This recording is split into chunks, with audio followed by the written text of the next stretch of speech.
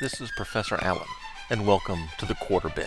In every episode of this podcast, I will summarize, criticize, discuss, and review a single issue from my comic book collection, which I will select mostly at random.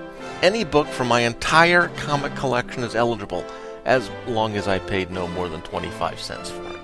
Was the issue worth 25 cents? Was it a bargain at 25 cents? Or was it still overpriced? Stay tuned and find out. For the second episode in the Quarter Bin, this is the second of my two-part series of episodes honoring Superman's 75th birthday. I am looking at DC Comics Presents number 59, with a cover date of July 1983. DC Comics Presents number 59 had a cover price of 60 cents, meaning I acquired it at a decent enough 58% discount. The story, Ambush Bug 2, or Just When You Thought It Was Safe to Start Reading DC Comics Presents Again, was scripted by Keith Giffen, with additional dialogue by Paul Levitz. Art was by Kurt Schaffenberger and Ben Oda. The issue starts with familiar narration. Faster than a speeding bullet, more powerful than a locomotive, able to leap tall buildings with a single bound. Look! Up in the sky, it's a bird, it's a plane. I turn the first page. It's party time! The narrator has been Ambush Bug, the annoying green character who uses little teleporter bugs to pop around space. In his boredom, he decides to jump onto Superman's cape as the Man of Steel flies across the metropolis sky. Unfortunately, Superman is just entering the time stream as the big green bug latches onto him. Superman was on his way to the 40th century, but decides to drop Ambush Bug off in the 30th with some people he can trust. But he learns that a legion of superheroes are off-world. Blast. I certainly can't bring this loon with me. That leaves only one alternative in 2983, and I hope it's not a big mistake. And with foreshadowing like that, we know nothing at all will go wrong. Ambush Bug is dropped off with a legion of substitute heroes. Polar Boy places him in a security bubble and assures Superman he'll be perfectly safe and harmless here. Infectious Lass walks Porcupine Pete to the monitor room to begin their shift. They find Polar Boy beaten up and Ambush Bug gone. Superman returns through the time stream from his future errand, convinced that things with Ambush Bug will be fine. I really was much too paranoid, worrying about leaving him with the substitute heroes. I mean, they have a dumb name, but they are competent. Except that they're not competent. Ambush Bug has stolen a sky speeder, and as the Man of Tomorrow is about to grab the bug from out of the sky, Superman plunges headlong into a super fast-growing plant. Well, Chlorophyll Kid's aim was just a little off. Meanwhile, Stone Boy has tracked Ambush Bug to the roof of a building and lunges at him. The bug pops away, sending the substitute over the ledge, heading straight into the ground. Only one chance. Turn my body to stone and hope I don't crack up completely. Fortunately, he does not crack up completely. Unfortunately, he lands upside down, up to his shoulders in the ground. Superman leaves Fire Lad and Chlorophyll Kid the task of figuring out how to remove Stone Boy from the street, while he flies off after Ambush Bug. Superman wraps the pest up in his cape, but Ambush Bug pops away with the cape. Superman attempts to follow Ambush Bug, but he's interrupted by a Science Police cruiser with the message that Chief Zendak would very much like to speak with the Man of Steel. Ambush Bug ties the cape onto a helpless, one-eyed, long-necked creature of some kind and encourages the being to fly, but he instead plunges toward the ground. Color Kid flies down and catches the being while Ambush Bug knocks Antenna Lad out of the air. Ambush Bug grabs the cape for himself, affixing it onto his back. He likes it in the 30th century. I'm going to have to stay here forever, wherever here is. Off in the distance, he sees the Superman Museum and decides to investigate. Meanwhile, Chief Zendak talks with Superman, Porcupine Pete, and Infectious Lass in his office at the Science Police HQ. There appears to be a certified lunatic using Metropolis as his padded cell. He seems to be making fools of my Science Police, not to mention present company. Demonstrating all of his heroic virtue by not throwing Chief Zendak directly into the sun, Superman defends his fellow heroes. Porcupine Pete assures the Chief, I promise we'll get him. Remember, the substitute heroes are supposed to go into action when the real Legion is away. We're going all out. We've even called in our new auxiliary. Auxiliary? Superman asks. Infectious Lass explains, well, they're heroes who weren't quite ready for membership in the substitutes yet. The meeting is broken up by a call, indicating that Ambush Bug has been limiting his activities to the Superman Museum. At the same time, Fire Lad and Chlorophyll Kid have yet to come up with a way of removing Stone Boy from out of the ground. Superman arrives at his museum, and Ambush Bug is glad to see him. Let's get down and boogie! But instead of boogieing, Superman chases him down a hallway where Porcupine Pete is ready to ambush Bug. But his timing is no better than Chlorophyll Kid's was 12 pages before, and he fires his little spines into Superman. Color Kid has a plan to catch Ambush Bug, and it involves Infectious Lass. Come on to him. Use your feminine wiles. I don't think I know how. That plan does not go well either. Ambush Bug sees a sign down an abandoned hallway that says, "Do not enter." Of course he enters, and what he sees is an empty room, with nothing but a round black screen contraption sitting on a table. Investigating, the Bug sees 2 buttons on top of the machine, one with a "Do Not Push" sign hovering above it. He pushes the button atop the Phantom Zone projector and pops away out of our dimension. He fell for it, Porcupine Pete marvels to the still without a cape Superman. The only 2 signs in the whole museum still written in 20th century English, and he still fell for it.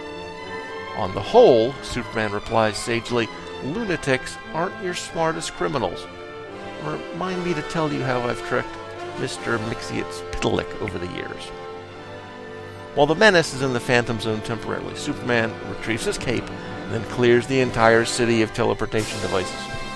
As he says goodbye to the substitutes, he asks what happened to the rest of the team. Polar Boy scratches his head. Stone Boy, Chlorophyll Kid, and Fire Lad haven't reported in yet. Wonder what happened to them.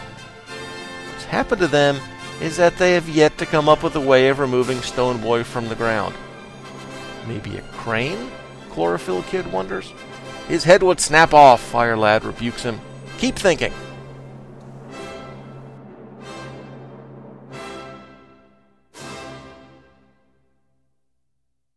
Hey everyone, Sean Engel here. And Strange Disembodied Voice here. Hey, it's good to hear from you. It's been a long time. How have you been? What have you been up to? Oh, not much. Working with other broadcasters, palling around with Simon Cowell, prepping for the Mayan apocalypse. You know, the usual. Neat.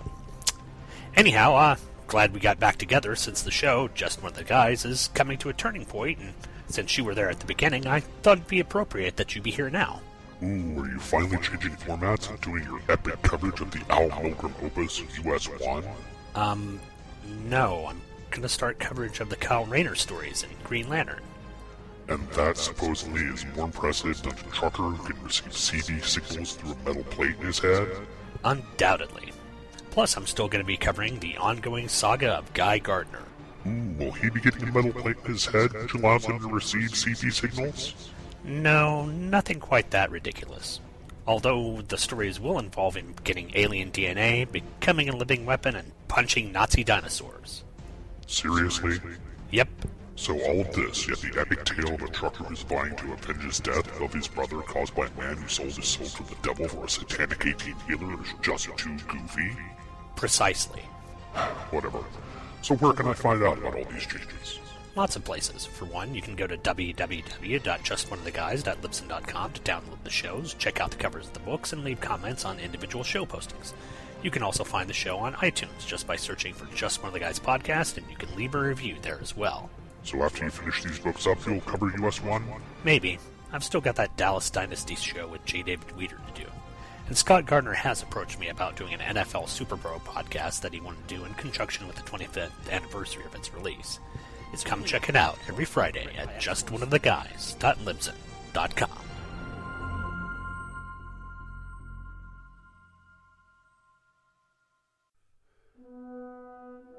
And we're back. DC Comics Presents was DC's Superman team-up book. Their Superman Brave and the Bold. It started in 1978, and although it started with an issue number 1, it is the direct successor to Super Team Family in terms of DC's publishing. According to comicbookdb.com, In the parlance of DC titles at this time, the word family universally implied a book with a high page count, often stocked with reprints. When the company saw the financial advantage of lowering the page count, even if it meant paying for original stories, they opted to cease publishing Super Team Family. That was after 15 issues, and they began immediately with a new title, DC Comics Presents. I had a bunch of these issues growing up. There were a handful of titles I subscribed to via DC's mail order system, and this was one of them. Now, that's not the best way of collecting issues for the long term, but it did provide a reliable way to make sure I didn't miss an issue. This was the era long before the direct market and pull lists. Most of my comics were bought at the local drugstore, and there was no reliable way of knowing what they would stock and when it would be delivered, etc. Let me talk about this issue in particular. First of all, full disclosure, I love Ambush Bug. I own both this 4- and 6-issue miniseries from the mid-'80s and the 1992 special. Maybe it was my age when I found this character, but somehow this imp worked for me in a way that Mr. Mxyzptlk never worked. I like Batmite more than Mixie, for crying out loud. I even like Aquaman's personal pest, the water sprite Quisp, more than Mixie. Okay, I'm exaggerating on that last one. No one likes Quisp. Second of all, The Legion of Superheroes is one of my favorite titles of all time, and I don't even mind the substitutes, so this issue is right in my wheelhouse. Of course, there's specific reasons why I buy my comics, even when they're priced at only 25 cents, so the odds are pretty high I'm going to like a lot of these issues that I'll talk about in the podcast.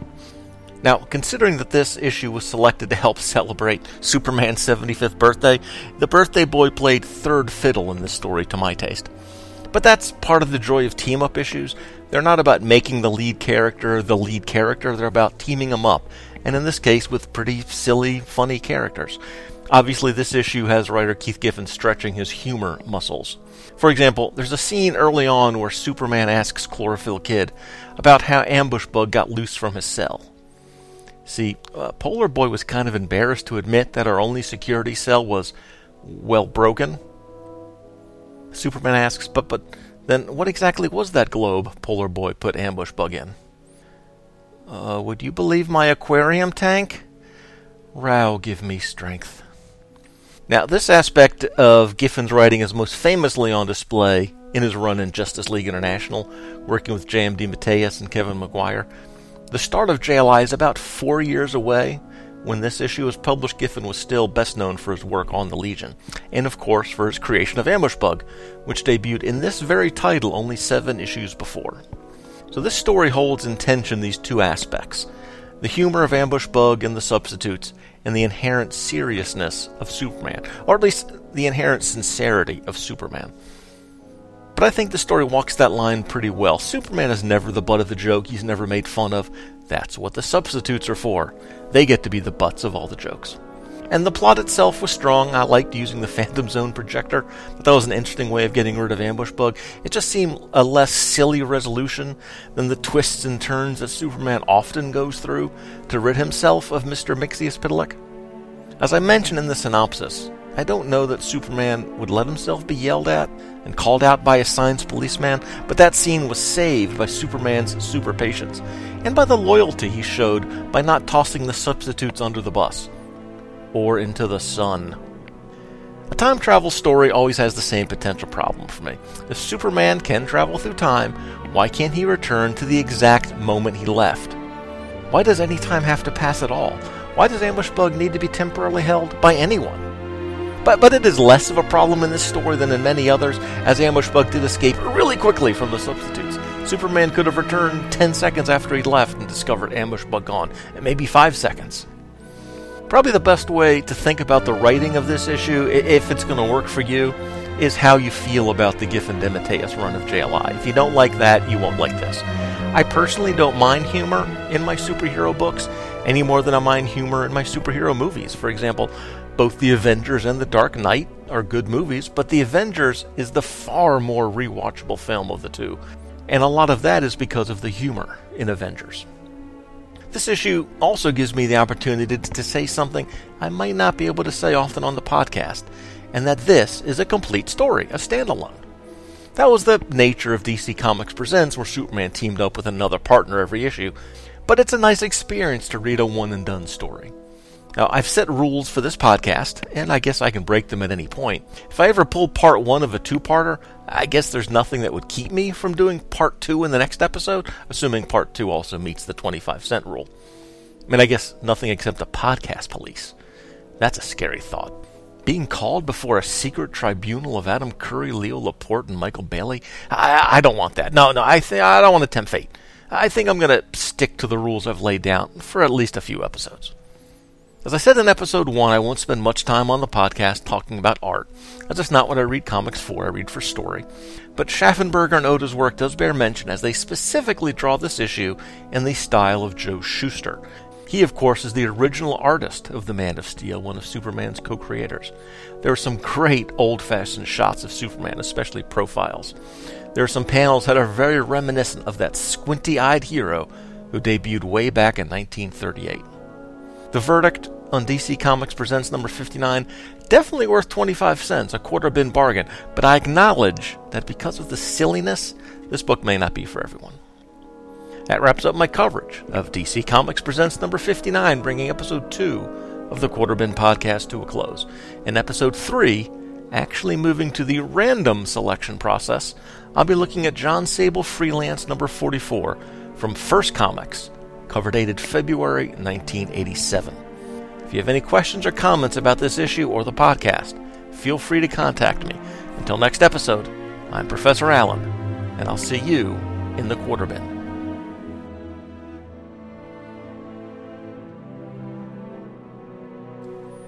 The Quarter Bin podcast is part of the Relatively Geeky family of podcasts. Show notes and links are available at relativelygeekypodcast.blogspot.com, where the podcasts Uncovering the Bronze Age and Shortbox Showcase also make their home. Links to Facebook and Twitter are there as well. Feedback for the show is welcome at relativelygeeky@gmail.com. And if you like what we've got going here, please leave a review and a rating in iTunes. It'll help more people discover the show. Thanks again for listening. Professor